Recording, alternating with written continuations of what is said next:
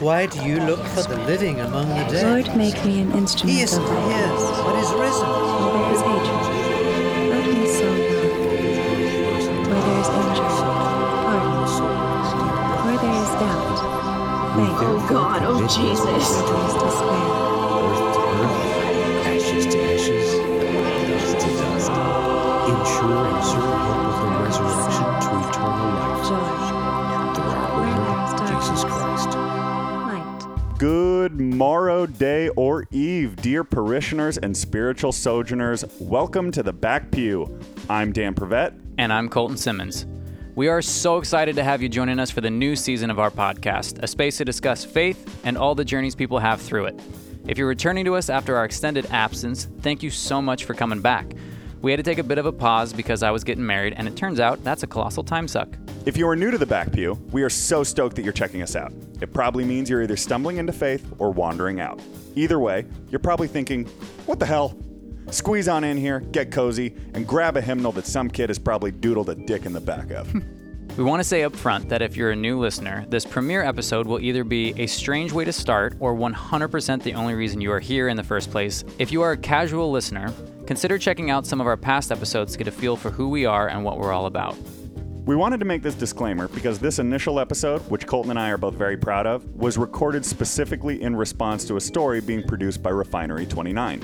The story was on a very specific situation in a very specific church that Colton and I both attended. Dan and I have often talked about our vision for this podcast and our reticence to take part in gossip just because it's fun. And don't get us wrong, it's really fun.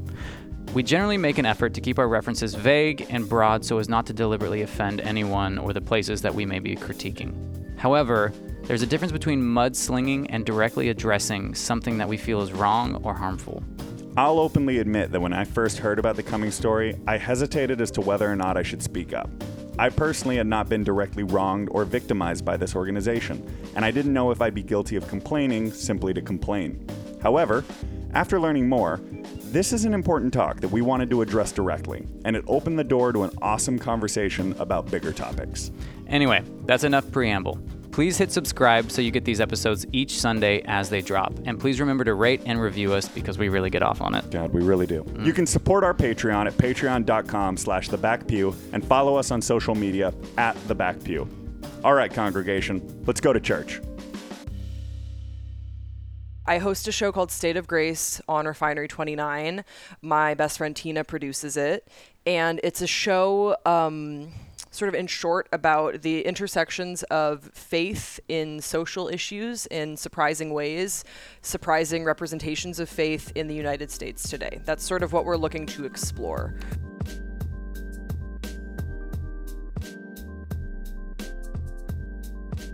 I'm not trained as a journalist at all, but I've always liked talking with people, and for better or for worse, I think probably being raised by a reverend, I'm really comfortable in front of people and cameras. So when Tina became a producer at Refinery 29, there were some things happening in my personal life, namely my oldest friend didn't want to participate in my wedding for religious reasons. And so as Tina and I were unpacking that, because, she'd just be in my yard and I would just be pacing and smoking and being like, oh my gosh, this is what is happening in my life. She was like, we should explore this. This is maybe a show. And so we shot the pilot, which dealt with conversion therapy and the Christian and religious involvement in conversion therapy, and sort of religious interpretations on queer identities, but mostly conversion therapy.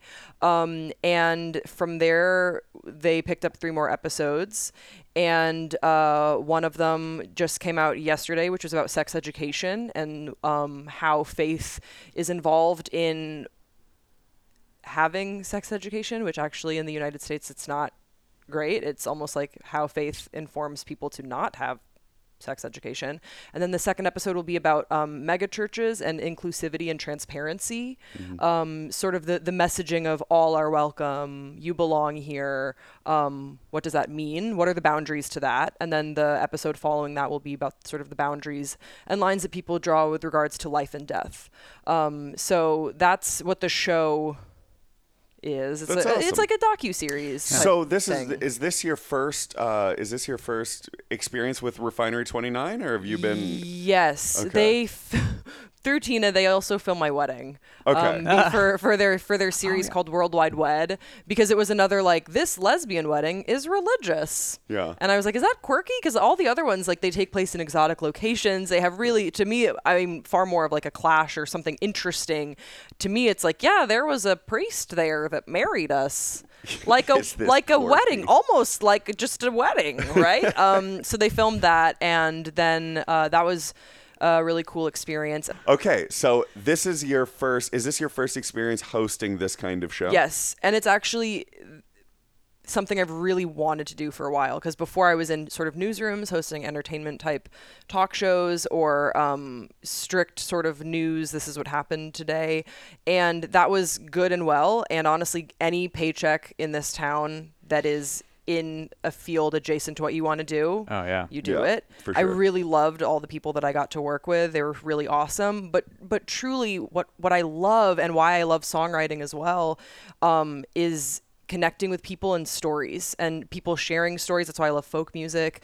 And that's why I love the docu-style element of this show. And that's definitely the format that I would see myself working in the future as well, whether as a producer or host or whatever. I just think that's it's what fills my cup, is just hearing from people and people sharing their stories and finding commonalities and traveling across the country or across the world to try and find commonalities.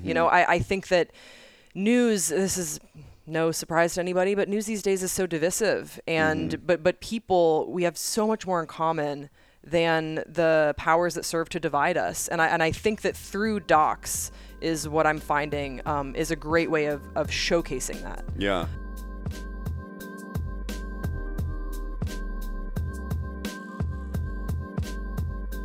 You have a strong brand. You have a strong presence. Thank you. You're, give or take, you're like 6 feet tall. Yeah, I am 6 feet Yeah, tall. you're tattooed. You've Yeah. got a watermelon covered skull t-shirt. So there's this sort of like general, like you're the kind of person, like you walk into a room and it's like, that's who that person is. And my question is, I'm going to cry. Do you know how long I wanted to be that person? I It's cannot believe that you working. feel that way, because we It's just met working. today. That is huge. I felt for so long I would enter a room and I was never comfortable to present the way I wanted to. And so I'd always feel like I had to meet someone and really get to know them before they could see me for who I am. So for you to say that is actually like, that is so meaningful to hear. I mean it from the bottom of my heart. What my question is doing this docuseries and doing this kind of work, have you had any experiences? You said you were in Texas. Yeah. You're talking about some pretty heavy stuff. Yeah. And you're probably getting into some communities that don't have a lot of people with your type of brand. Yes. Have you had any experiences where you're like, I don't feel welcome here. I don't feel safe here. This is getting weird. I haven't had anything of not feeling safe. Not really anything strongly of not feeling welcome. I would say I've been really pleasantly surprised. I have a really thick skin. So there's certain things that I'll clock. So if for example, I'm meeting someone and what happens a lot of times when we do interviews is that I'll be sitting and we'll be getting mic'd up and everything. And then they'll be like, oh, you're the host. You're going to be interviewing me. And I'm like, oh yeah, I know. I guess it is kind of a fun surprise that it's not just Ellen that is a lesbian that can do interviews. Like it's Right. there are many. We are a multitude of lesbians that could be on camera. Did they think you were just like one of the camera Yeah, people? I think they thought I was a stand-in, They thought you and were it's the roadie. happening. yeah, and it's fair. I absolutely understand that. If I show up to, because this is how I would show up to set on an set. It's hardly Right. a set. Well, if there's a camera there, it's Exactly. a set. Sure, Yeah. it's a set. This is a living room, but we have mics, This so is our- this is a studio. Yeah. This is a studio. I love this studio. Homie. So yeah, I have had instances where I can sort of clock that someone is giving me a bit of a double take, or is perhaps surprised that I'm the one that they're going to be speaking with, and I kind of love that. I really do. And that's again from a position of privilege, because I've never felt unsafe. There have been a few times where I've asked someone to like come to the bathroom with me if we're in a pretty remote area through the travels in like Alabama or Texas, just to make sure that, I don't know, depending on how short my hair is at that time, like again, that's it. But that's another thing too, that I have a weird way of looking at things where sometimes someone will we'll check the bathroom stall door that they went in. Sure. And just be like, oh, is this okay. And then I'll be like, yeah, it's surprising thing. You have a fun story for the rest of your day. Like I saw Yeah. a real lesbian here. And You would not believe how you tall would this not lesbian believe was. a huge lesbian. Sorry, I just totally went to the southern. She not said to- Alabama. Not to I mean- stereotype. Yeah. Okay. Yeah. But honestly, like I loved Alabama. I loved Birmingham. I really want to go back. I loved my time in Texas as well. I've been to Texas before, but I would really want to go back again. I've been really pleasantly surprised, and in instances where there is maybe a little bit of, oh, this is maybe different for you, I love that too. I love all of it. Because I think that I have perhaps a misplaced sense of confidence that I think I can get along with this person, you know? I think that if we all just sort of give each other a chance, with exceptions to, you know, obviously outliers, but for the most part, if we give each other a chance, we'll find something we can like about each other. And I know that if the response sometimes, if I can read from someone of like, oh, this is a thing, I love that, because I'm like, oh, we're really gonna get Here we go. along. Now we know where we're working on. Yeah, exactly. I'd rather I actually like that sort of level of transparency of like, okay, you're uncomfortable. So Well, you have like a willingness to face it. You have a willingness to like, let's get into it. Let's talk about it, as opposed to like, don't bring it up. I don't want to talk about it with you. There's a willingness to like engage with it. Yes. That's what I really noticed about my core sort of belief system is I just really value transparency. If I make you uncomfortable, if you think who I am is inherently sinful or immoral, I would far rather you just let me know that, and we can operate from where you're at rather than pretend to be somewhere else. And then I find down the line, oh, actually you've thought this about me the whole time.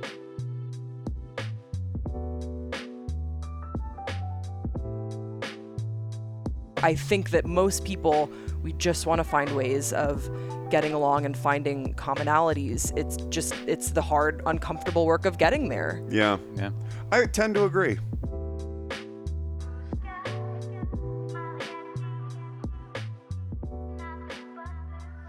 Okay, so we were looking into an episode on, I think it initially started with megachurches or kind of just like cool church culture as it's Was it a pretty become. loose theme when you started, or It did start far broader than where it's landed, which I actually like, as I like that we're honing in on something specific that I think should be addressed. But this one started as sort of looking at like hip church culture and what are the boundaries to that. And so we had planned on going to a church service at DragCon, RuPaul's DragCon, because that's sort of an example of this is a very cool church service. And when they say all are welcome at DragCon, I mean, so long as you can afford that ticket or you have a pass in, yeah, all are welcome at that church service at DragCon. The church was in the con. It was like it was a service on the Sunday. So DragCon is, I believe, Friday, Saturday, Sunday, and on that Sunday morning they had a church service and they had a choir and they had a reverend from a church that I've actually been meaning to visit because he spoke so well. He was really great, and he's there. And he gave a bit of a message, and then they opened it up for questions, which was really interesting. And they were fielding the most wonderful and strange questions, as one would expect at a DragCon service. Like some people were just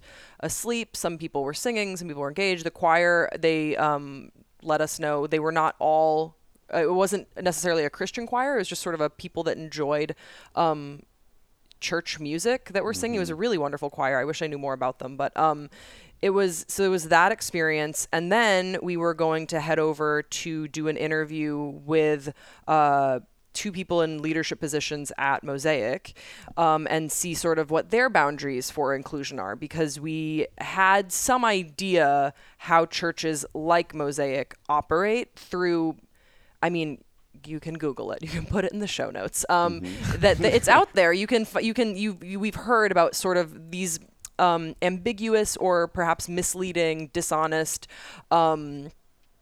boundaries to their inclusion. That's been out there before, and so we wanted to sit down and speak with them. And then the night before that interview got pulled, they said that they couldn't accommodate filming at this time, and I thought that was sort of strange. Was that how they phrased it? They can't accommodate filming at this time. What a weird excuse. I'm paraphrasing, but it was definitely about the accommodating of filming. Okay. And that the interview, wasn't happening. And so then the next morning I was sitting at Starbucks because we still had an interview that morning with someone else who had gone to church in Los Angeles and who had a experience with feeling included and then finding out, oh, actually, I'm not fully affirmed at this church. And so we had that interview was going to happen. And while I was sort of at a Starbucks, just flipping through my phone, I started doing some more research on Mosaic, and I found some Twitter threads that had picked up traction, and I sent them to Tina, and that led from one thing to the other. That day we were just sort of driving around Los Angeles trying to piece together different people's stories about their experience at this church, which I hadn't even really considered it before. The only thing that I knew about the Mosaic interview that I wanted to make sure I asked them, because I was really interested to hear,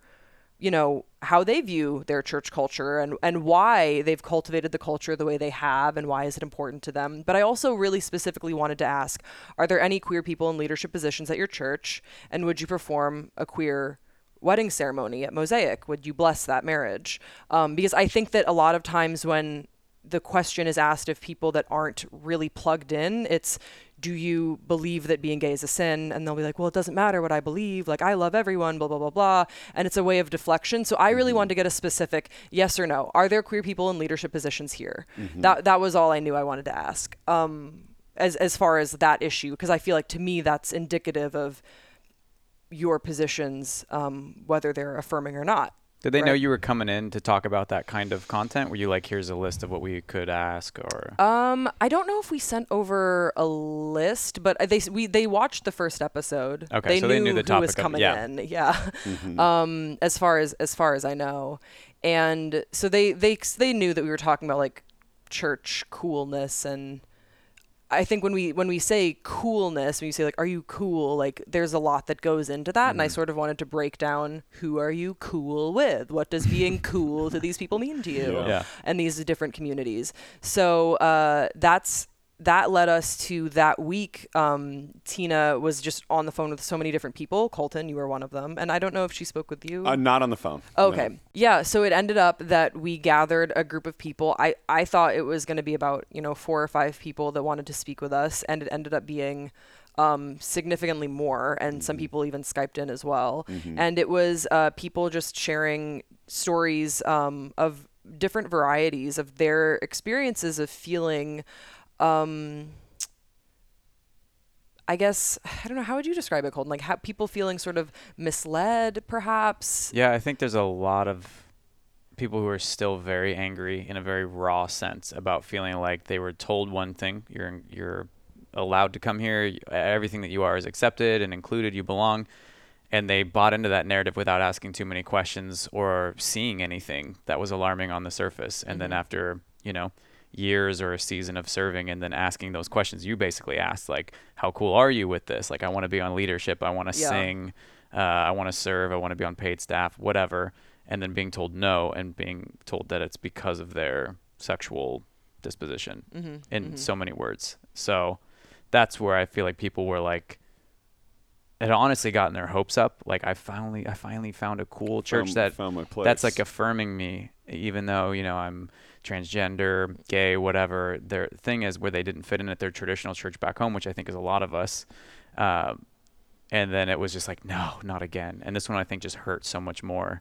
And I would love you to kind of unpack that Twitter thread that came through, because I've tried to explain it to a few people. But so what happened was the head pastor, he's the head Erwin? pastor? Yes, yeah. He's the head pastor. Erwin McManus, yeah. The head pastor of Mosaic spoke with Hypebeast which is what a sentence. And I've never heard of it. Yeah. I felt so. And it was about it's something that I've seen a little bit on Instagram and on Twitter about pastors from high-profile churches dressing in like designer clothing, and the preachers in sneakers account that blew up. Right. So there was that, and then as part of the article, Erwin was saying something to the effect of Mosaic might have the largest contingent of LGBTQ parishioners. He's like, I don't have specific numbers on that, but just by the sheer number of people attending, that's probably true, because our position is we are for everyone. That's always been our position. We are for everybody. And so was it Mosaic that had retweeted that, or was that Hypebeast that had like clipped it and tweeted that out? I actually think it was Tori. Oh, Tori did. Okay. Yeah, in her tweet. Oh, okay. Clipped it out and basically said, I think it was something along the lines of like, I wasn't, I've been quiet for a while, but this is blatantly not true, and here's my experience. So Tori shared her experience with Mosaic, which directly contradicts the statement that Erwin made. And then from there, a number of other people started chiming in with their own experiences. And I don't think that by any stretch that tweet went viral, but it did pick up traction within a certain community of people that were clearly connected to each other through Mosaic and had similar stories or related stories to share. And that's sort of where we fell into this, was finding this Twitter thread and getting in touch with Tori and getting in touch with other people, yourself, and figuring out what's going on here and why it's why are so many people, engaging with what Erwin is saying. Like it really struck something in people. It was really a sense of hurt, and not only are, not only are you going to sort of privately make us feel different, other, less than, but now publicly you're going to say you aren't. That's a different thing. Hello and welcome to the first voiceover of season 3 of The Back Pew. It's been a while since we had one of these, since last season was all about the Enneagram and we diverged from our traditional structure a bit. So let me take a quick moment to explain what you just heard, i.e. the Back Pew Bongo, for any new listeners out there. That little drum roll signifies our desire to go deeper on a particular topic referenced by either ourselves or our guests. In this instance, I feel it's necessary to provide some additional context to a few things Grace has just mentioned. Erwin's actual quote featured in Hypebeast went like this: I don't have any data on this, strong start, but I'm going to guess that we probably have more people who identify themselves in the gay community at Mosaic than probably any church in LA, just by the sheer virtue and size of Mosaic. He adds, and so our posture has always been, we're for everybody. This is the quote that set our friend Tori off. Tori's tweets, say that 5 times fast, sparked the ripple effect that led Grace and her producer Tina to a slew of ex-Mosaic attendees, including myself and Dan, all of whom told stories ranging from typical church drama like messy breakups between staff members and volunteers, or a pastor unfollowing someone after they left, to more serious allegations of racial discrimination, misappropriation of church funds, and even sexual harassment. It was a challenge to keep our group conversations at Refinery 29 focused on just discrimination of the LGBTQ community. It was also a challenge for me personally to convey both the beauty and drama I experienced at Mosaic. You see, 7 years ago when I first attended an Easter Sunday service at Mosaic, I immediately recognized the hipster, celebrity-adjacent vibe they were putting off. And it would have been a total deal breaker for me if not for the truly thoughtful, theologically insightful, and welcoming community I experienced there. For example, Erwin McManus used to host an event called Letters once a month, during which he would spend an entire 8-hour day teaching about one book of the Bible. It was incredible, and one of the rarest acts of raw, unfiltered theological exposition I've ever seen to this day. Even after attending seminary and getting my master's degree in theology, I still think Letters was one of my favorite theological experiences I've ever had. The first time I ever attended a Letters event, Erwin was teaching on 1 Corinthians. For those familiar with 1 Corinthians, you know it's a minefield of controversial topics that most pastors would not wander into so freely with a random group of church attendees on a Saturday afternoon. But Erwin boldly stood and delivered answers to every question asked by a crowd of at least a few hundred people that day, including one about 1 Corinthians 6, 9 through 11, which in the NIV goes like this. Do you not know that wrongdoers will not inherit the kingdom of God? Do not be deceived. Neither the sexually immoral, nor idolaters, nor adulterers, nor men who have sex with other men, nor thieves, nor the greedy, nor drunkards, nor slanderers, nor swindlers will inherit the kingdom of God. After giving somewhat of a lengthy explanation on the context of Corinth in Paul's day, the person who originally posed the question followed up with, so, do you believe homosexuality is a sin? To which Erwin responded, I cannot find any biblical evidence that supports it. Fair enough, I thought. I respect his honesty. I respect that he clearly doesn't want to admit how he feels because he knows we're in Hollywood and many people here might be gay, and he knows that this may make them leave Mosaic. I thought it showed integrity. I know I'd be scared to give that answer publicly, as that used to be a view I shared for many years. So despite my theological differences on this issue with the head pastor, I stayed. I chose to call Mosaic home for years because I believed in the character of those leading the community. Because back then, the staff's theology was a bit deeper than their closet. Back then, Mosaic wasn't in publications like Vanity Fair, The Hollywood Reporter, and The New York Times, because we were an artistic, weird, pure-hearted community, and no one really knew who we were. We were like Lainey Boggs and She's All That before Freddie Prinze Jr. came along and made us run for prom queen. You're welcome for that reference, 90s kids. Anyway, I say all of this because if you look at my wedding photos from this past April, over half the people that flew across the country to be there are great friends my wife and I met through Mosaic.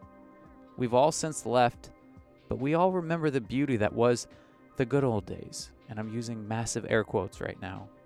I know there are people who want to burn Mosaic to the ground, and rightfully so. I get it. But as a former pastor of Mosaic and my former boss Hank Fortner once told me, you shouldn't keep hating the girl who broke your heart in high school. She was what you needed during that specific season. You learned a little bit more about the kind of person you should be dating, and ultimately, you learned a lot more about who you really are. And that's coming from someone who, after leaving Mosaic to start his nonprofit, had his entire 10-year catalog of sermons wiped off their podcast. I found great solace in Hank's analogy for years, and maybe you do as well. But it was up until I received Tori's text that I changed my mind about going on the record about Mosaic. That's when I realized the hypothetical girl who broke my heart years ago wasn't just a failed romance, but she had actually gotten even more destructive over the years. So while I believe it's never helpful to broadcast your bitterness, I do think it's a fine line between broadcasting bitterness and speaking hard truths from a healed place.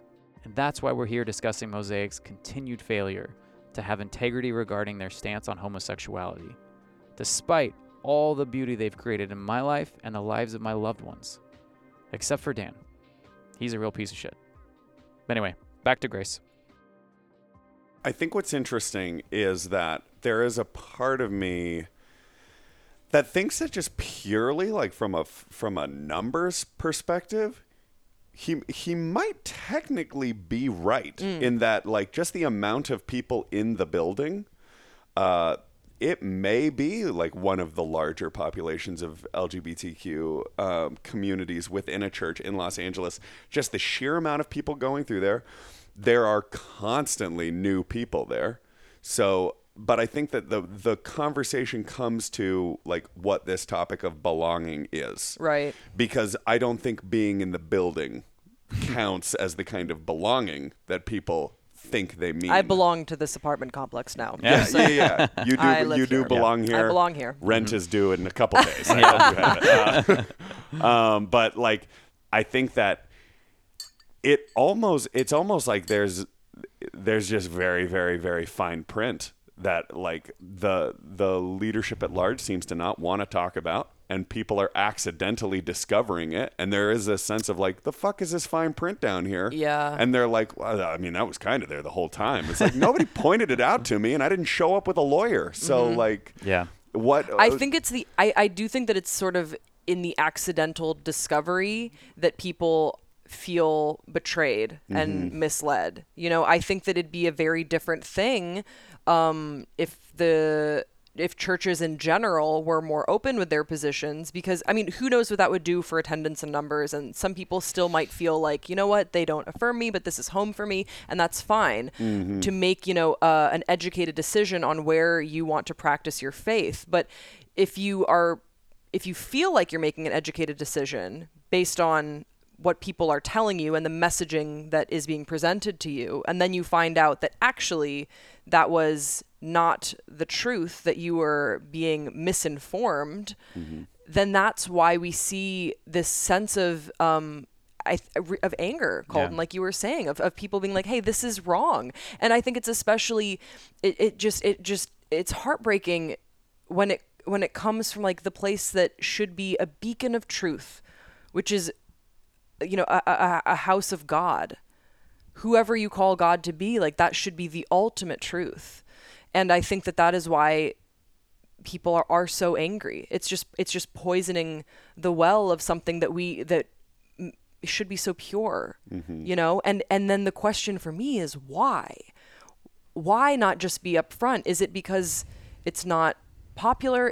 Are they a part of some sort of like a confederation where if they have to toe the line, but actually they would like to be affirming, but they can't because then they won't get funding, or I don't know how it works. Like I have no idea what is the incentive for this, because to me it's the backlash of this betrayal is a heavy thing to stare down rather than just owning what your truth is. And there has been not that you have seen, there's been no willingness to like make a statement or make any kind of responses from leadership or anything. The episode has not come out yet, so I don't really know how that's going to go, and I am praying on it a lot. That it goes fine. It sounded like on Twitter people were directly like reaching out to them, and but on Twitter there has been stuff happening because Hypebeast issued a correction to the article. We heard about that. Yeah, which I think was really the responsible thing for Hypebeast to do. And it's another thing of, you know, if someone tells you something about something that they are the leader of, you're inclined to believe them, you know. And then upon, obviously, further research, it's not true. They did the responsible thing in issuing not only just an update to the story, but also a number of personal accounts from people that wanted to share with Hypebeast what their experience was. And the response was, I think it was basically some subtweeting from people in leadership. I don't follow any of it too closely because I'm just, for my own personal sanity at this point in time. I know what our intentions are with this episode. I know that this is a moment of speaking truth to power and actually coming from a great place of love. When you hold someone accountable, you could do something amazing with all the initiatives and all the energy that you have surrounding Mosaic. You could really do something incredible. And they have at certain times. Right. And it's just on this issue and on others as well, you're really, really falling short. So I've seen some subtweeting, but I can't like engage with it too deeply. I think one of the most shocking things to see through your eyes in that group was, I think when you were asking about why people were so scared to speak out. And that to me was the most like, wow, it got so toxic. It's one thing to have church drama, bad people in leadership, you're like, they suck or they're disorganized or whatever. But when you see like fear, there's like genuine fear around people leaving and speaking out. Well, I felt it to some degree. Yeah. Because it is like, it's a big, powerful, connected entity. Like those people know a lot of people. He's been in LA and Hollywood for a long time. And so is that family, and so is their friends. Some of them are professional musicians, actors. And I think when people are also in an entertainment, I'm not involved in entertainment at all. Like they can't really fuck with my career. But I think for people that were in the arts, they're like, I am 1 degree of separation from these people everywhere I go. Yeah. This church is on Hollywood Boulevard and La Brea. Like they know everyone. You know what I mean? Yeah, I did a few nights around when we were doing the episode. I took a deep dive through Instagram, through people well connected to the church, and you are extremely right in what you're saying about them being very plugged into entertainment, and it is it is, I don't know if it's disheartening. It's just, I guess it's gives you pause when you see celebrities, musicians, entertainers that you greatly respect that are deeply connected to churches that don't affirm who you are. It makes you question things. And a big question I have is, do these people know that the person that they're associating with believes this thing? Because if, let's say, if one celebrity is, we know to be affirming, loves Pride, is perhaps queer themselves, and then they're posing in a photo with these people, one of which belongs to an institution that is not affirming. Do they know?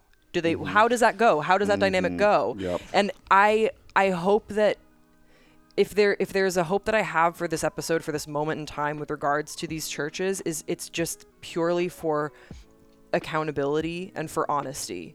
Just be honest with where you are and allow people to figure out their relationship to you then. But if you are being intentionally dishonest or vague about what you believe, I just think that that's not right.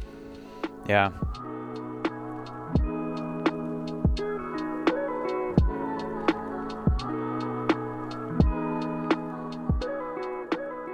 I think a lot of what we're seeing happen with like the mega churches of this ilk, and we can take it a step bigger towards like mega church culture in the United States in general, because I think right now we're seeing a really interesting thing.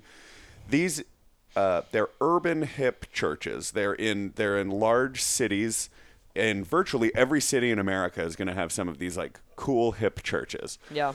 But they are to a point, they're only outwardly hip. The music is highly produced. They have stylists for pastoral staff. Like, everybody is looking sharp, looking cool. It is, especially like because they're on the corner of Hollywood and La Brea, this specific church, they like, image is so important, but there has not been a fundamental examination of the deep-rooted theology.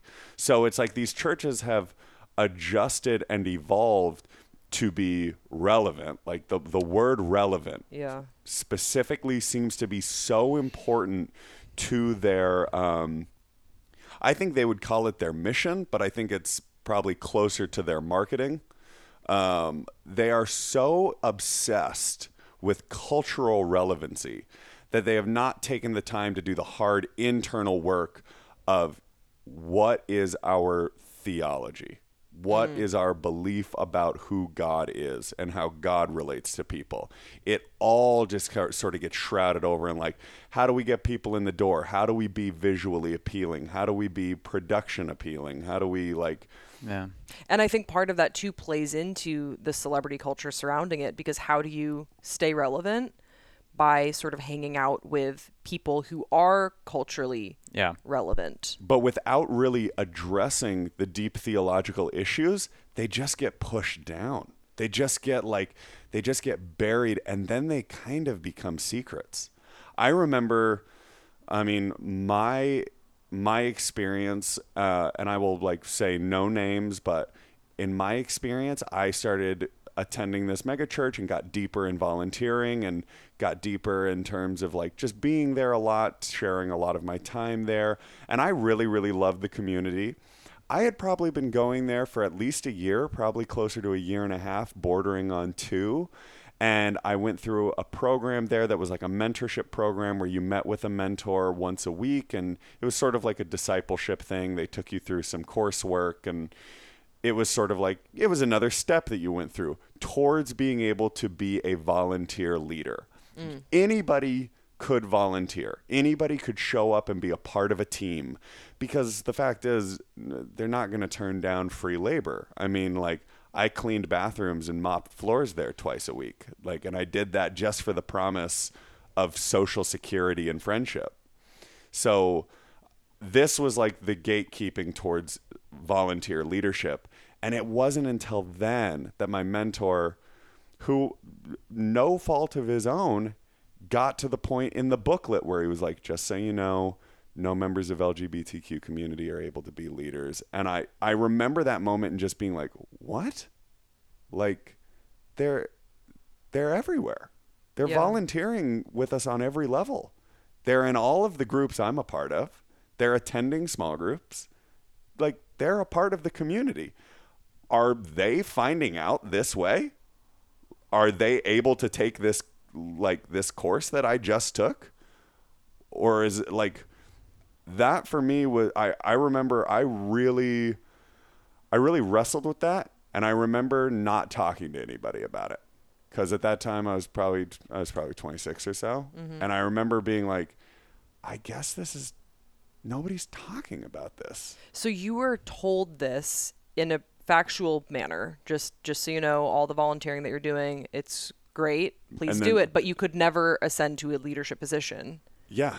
And you were told that privately, and then you just sort of kept that to yourself. One-on-one, yeah. So even when other like queer people that you knew that were affiliated and that were also volunteering, did you share that with them, or like were they having other similar conversations, or was it all sort of an unspoken truth? I think it was like, think my probably naive hope is that these conversations were being had like lovingly with other people. Yeah. But I, from that point on, was pretty confused as to like, why would you devote so much time?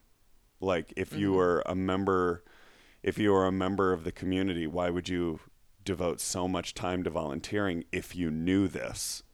So then it was like, that was troubling to me. It did feel like an open secret. You kind of thought everybody knew. Yeah. So if someone was a part of the LGBTQ community, was there, you're like, well, they got to know. Like, and then the more prevalent it became, like, they don't know. Yeah. Because we'd been in enough conversations from being there a while back. Right. That I think somewhere along the line, those conversations stopped being had. And we were all like, well, they must fucking know. Like, they must have been told at the cross or at, the letters or at the Life in Christ, I think, was the mentoring program. Like, they had to have someone told them, But it wasn't until I started having to, like, dish out orders for people where I'm like, oh, you've never told them before. Right, yeah. So in hindsight, it is embarrassing now being removed from that, knowing, like, I just didn't know what to do. Like, I didn't know how to talk to people about it. I didn't want to be the bearer of bad news. I also wasn't I wasn't a leader. And then once I was a volunteer leader, I did definitely struggle with that feeling of like new volunteers would come, be open with me, share stuff with me.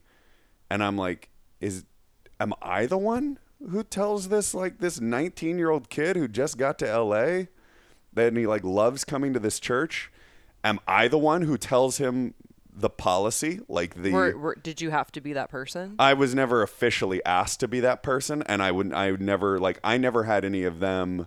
I never had anybody be like, hey, how do I like take the next step up? So I just like wasn't forced to be that person in any specific moment. But I don't think I was like, I think once I learned about that was the beginning of my slow kind of decline. I once had a roommate and good friend come back from a morning run, out of breath and beside himself. He stomped into the living room where I sat eating breakfast cereal. You will not believe what just happened on my run, he proclaimed, establishing sky-high narrative stakes. So I'm running down the sidewalk. I've got a pretty good pace going, and I see ahead of me this guy, and he's talking on the phone in the middle of the sidewalk. I sat transfixed, spoonful of cereal hovering between my bowl and mouth, piecing together the geography of the characters and the mounting tension. I love a good story, so I'm all in. Uh-huh, yeah? So I shout, on your left, and the guy doesn't move. Uh-huh. So I shout louder, on your left. The guy still doesn't react. Uh-huh, yeah. So I'm like running up to this guy and I yell, on your left. And the dude spins in my direction right as I pass and we just drill each other. He falls down to the ground as I keep running and I'm like, sorry, dude. And he just looks around confused. Crazy, right? I blinked, putting the spoon back in the bowl, puzzled because we clearly have a case of narrative dissonance. Did I miss an important piece about the character? Did I misunderstand the plot? Was the man on the phone in a Nazi uniform? Wait, why didn't you run around him? I said on your left. But Could you have stopped?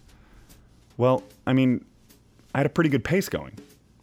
I took a beat, squinting in silence. Dude, that is a story about you knocking a man to the ground. Did you stop to help him up? I mean, I had already ran past him. I couldn't believe I had to say it, but I burst out laughing as I did. Bro, you are not the good guy in that story. You, kind listener, just heard in this interview, just minutes ago, the moment that I, Dan Prevett, realized I was not the good guy in my story. But, I mean, I had a pretty good pace going. Earlier in this episode, you heard Grace and I discussing some of our shared experiences and differences as Christian kids growing up overseas. Grace was raised Episcopal, as she mentioned, which I have always understood best in the terms described by the late philosopher and theologian Robin Williams. I'm an Episcopal, that's Catholic light. You know, same religion, half the guilt. You know, Catholics, you know, you've got confession. Episcopals, we've got Thanksgiving where Dad has a couple of gin and tonics. I never loved your mother, you know that, don't you?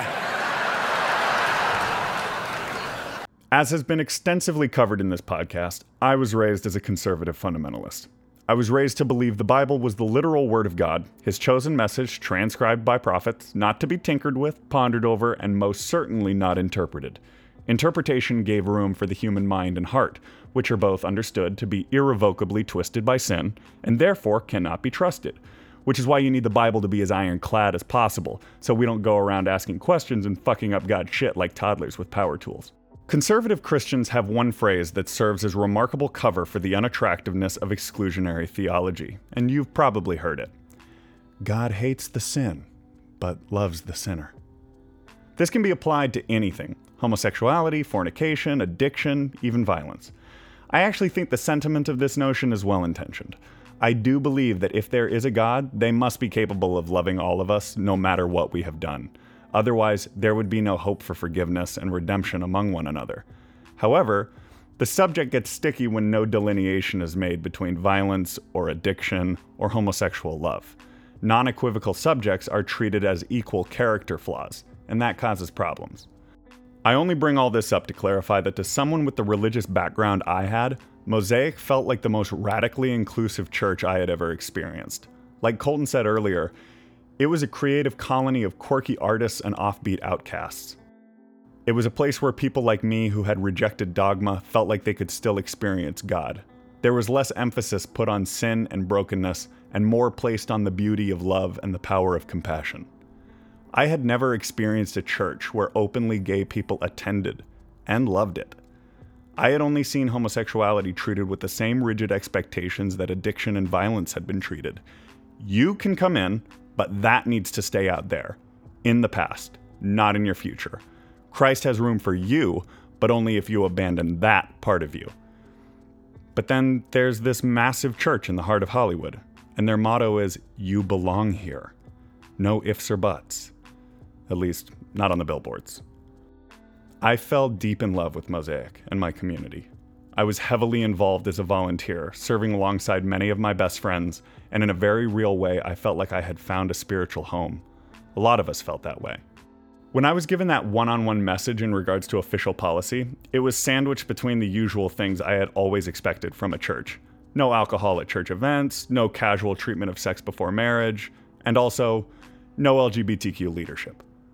I was confused, disappointed, and immediately conflicted because I believed two of those were behaviors and one was an identity. But, as you heard, I am unable to defend my younger self. I cannot defend him because he didn't do the right thing. He did nothing. He let his confusion and disappointment silence him, because the truth is, he didn't know what to do. Everyone belonged there. Kind of. Mosaic was a place that accepted everyone. It would take me a while to learn that there is a difference between accepting and affirming. See, I think that accepting is a fancy new marketing lingo for God hates the sin but loves the sinner.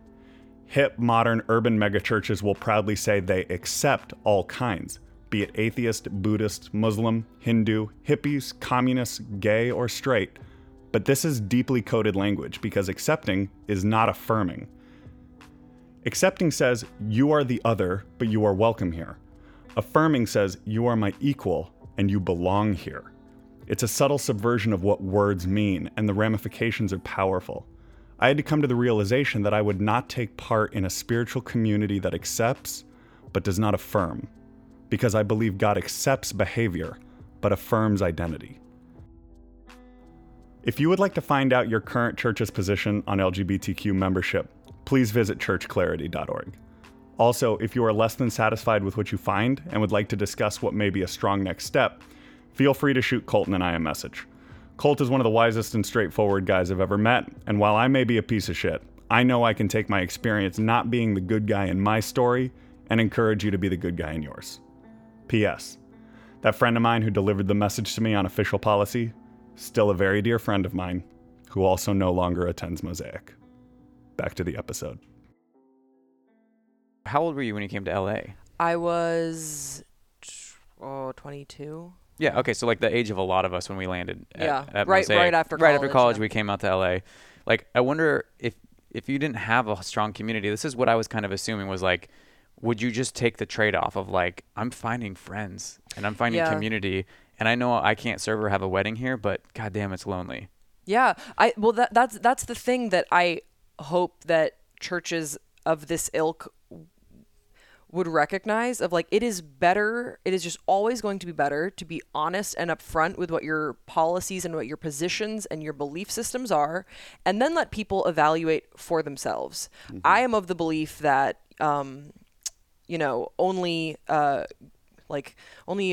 what is the teaching? I'm going to really butcher this, but it's like only a good tree can bear good fruit, and that's like good teaching. Like a rotten tree, you only get rotten fruit, right? So I believe that, if you feel strongly that what you are providing is good fruit, then the teaching then your teaching will reflect that, and your community will reflect that, right? But you need to be upfront and then allow people to make their own informed decisions, because I don't know. Maybe someone might be new to Los Angeles and be like, you know what, marriage feels so far away. I'm actually not trying to lead anything. I am fine to just kind of hang out and just sort of wonder in every conversation if the person I'm talking to thinks that I'm inherently immoral. Like I'm, if someone wants to weigh that, and then that's their personal decision, that's all right. That's what is so interesting, is even like in the community, like that feeling will not be felt amongst like the general congregation. Like I don't think there would have ever. What is interesting is like on a broad congregational level, most of the people attending are cool, and so there is that sense of like, yeah, you're welcome to hang out. Mm-hmm. You're welcome to volunteer. You can come to all the small groups and the parties and whatever is happening. Yeah. That's not restricted.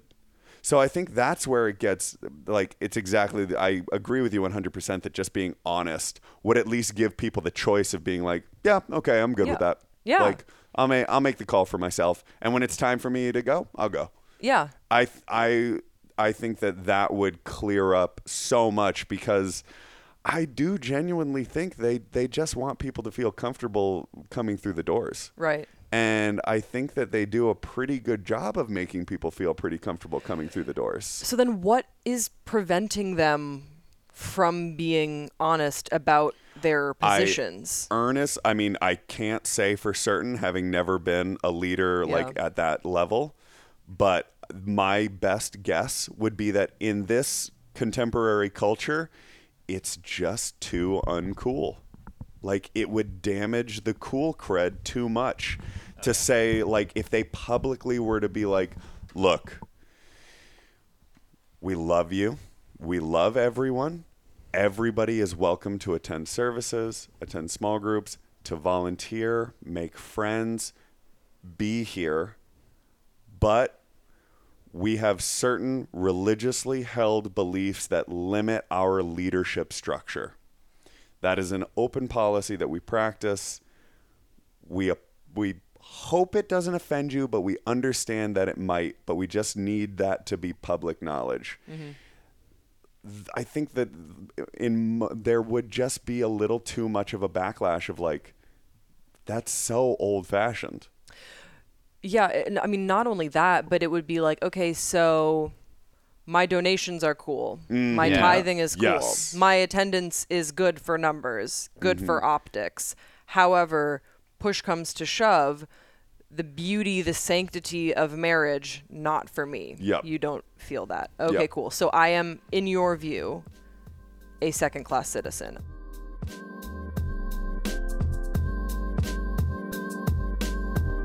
My question for the class, I reckon, is this. And I'm curious on both of your takes. Because I think I've talked about the sneaker thing. For me, for some reason, when I saw that page, Preachers with Sneakers, and it's probably the fact that I was like grew up a poor missionary kid. But like for me, I was like, how dare they? Like they are pastors. Yeah. And they're wearing like $2,000 pairs of shoes. For me, on a level I almost couldn't explain or can't I can't make like a beautiful philosophical argument for. I'm just like, no, it's just fundamentally wrong. I don't have to explain why. Yeah. But I'm a hypocrite because I don't necessarily feel the same way about a hip hop artist wearing the same sneakers. So I'm curious in your take on that, and I know that it's a minute area of a much larger topic. I love this conversation. Yeah. With like the shoes and staying relevant to culture, just sort of, I just question the level of importance placed on it. Mm-hmm. You know, you want to reach people in the time that you're in. I absolutely understand that. But could you do it without the shoes, without the designer items, without looking super cool? Mm-hmm. Maybe you couldn't. I mean, listen, I go to a really small church. And that's it, you know, we are having the problem. Maybe if Reverend Joyce, who I love dearly, wore some Yeezys, then maybe more people would come to our church service. I don't know. But I wish there was a sort of a defense for it that felt a little bit more self-aware from those who are being called out, rather than just saying this is petty. I don't actually think it's petty. I think it's a valid criticism that deserves a thoughtful response. I have two thoughts connected to that, and I think first is that I guess there's something in me. I don't believe that pastoral leadership or church leadership or even being like faith leadership should be financially aspirational. Yep. Like there's something about that to me, I feel like there shouldn't be a culture around like, man, pastors got money. Yep. Like and I understand a lot of these pastors who are able to afford this nice shit, they've got book deals. Like they're not taking it's not always like they're just taking tithe and dumping it directly into the church finance.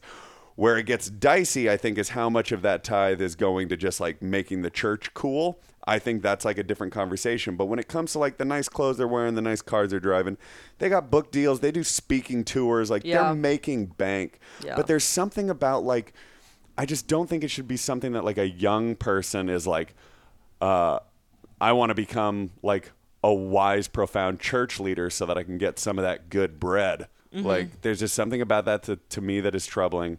And I think also if we're talking about relevance to culture, Brene Brown is about as relevant to culture as any human being alive right now, at least this Western culture. Yeah. I have no idea what she's wearing on her feet.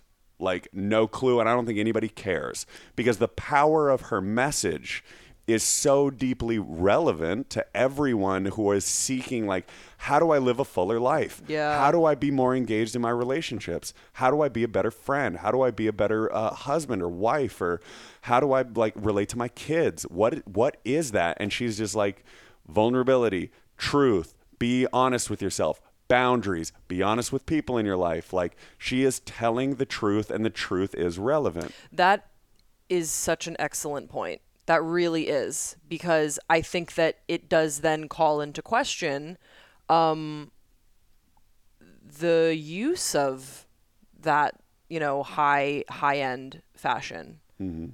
Because you're right. I mean, Brene Brown is incredibly relevant right now, and her message, again, like you said, I'm just restating it because I thought it was so good. It's like, the truth will always be the truth. I'll cut out when Dan said it. And good. I'm gonna get ready for okay. So. You had some thoughts on Brene Brown? I did. Okay. And listen, guys, spitballing here. I think the truth will always be relevant. God, that's good. Wow. Well, thanks so much for being here with us today. This was a great conversation.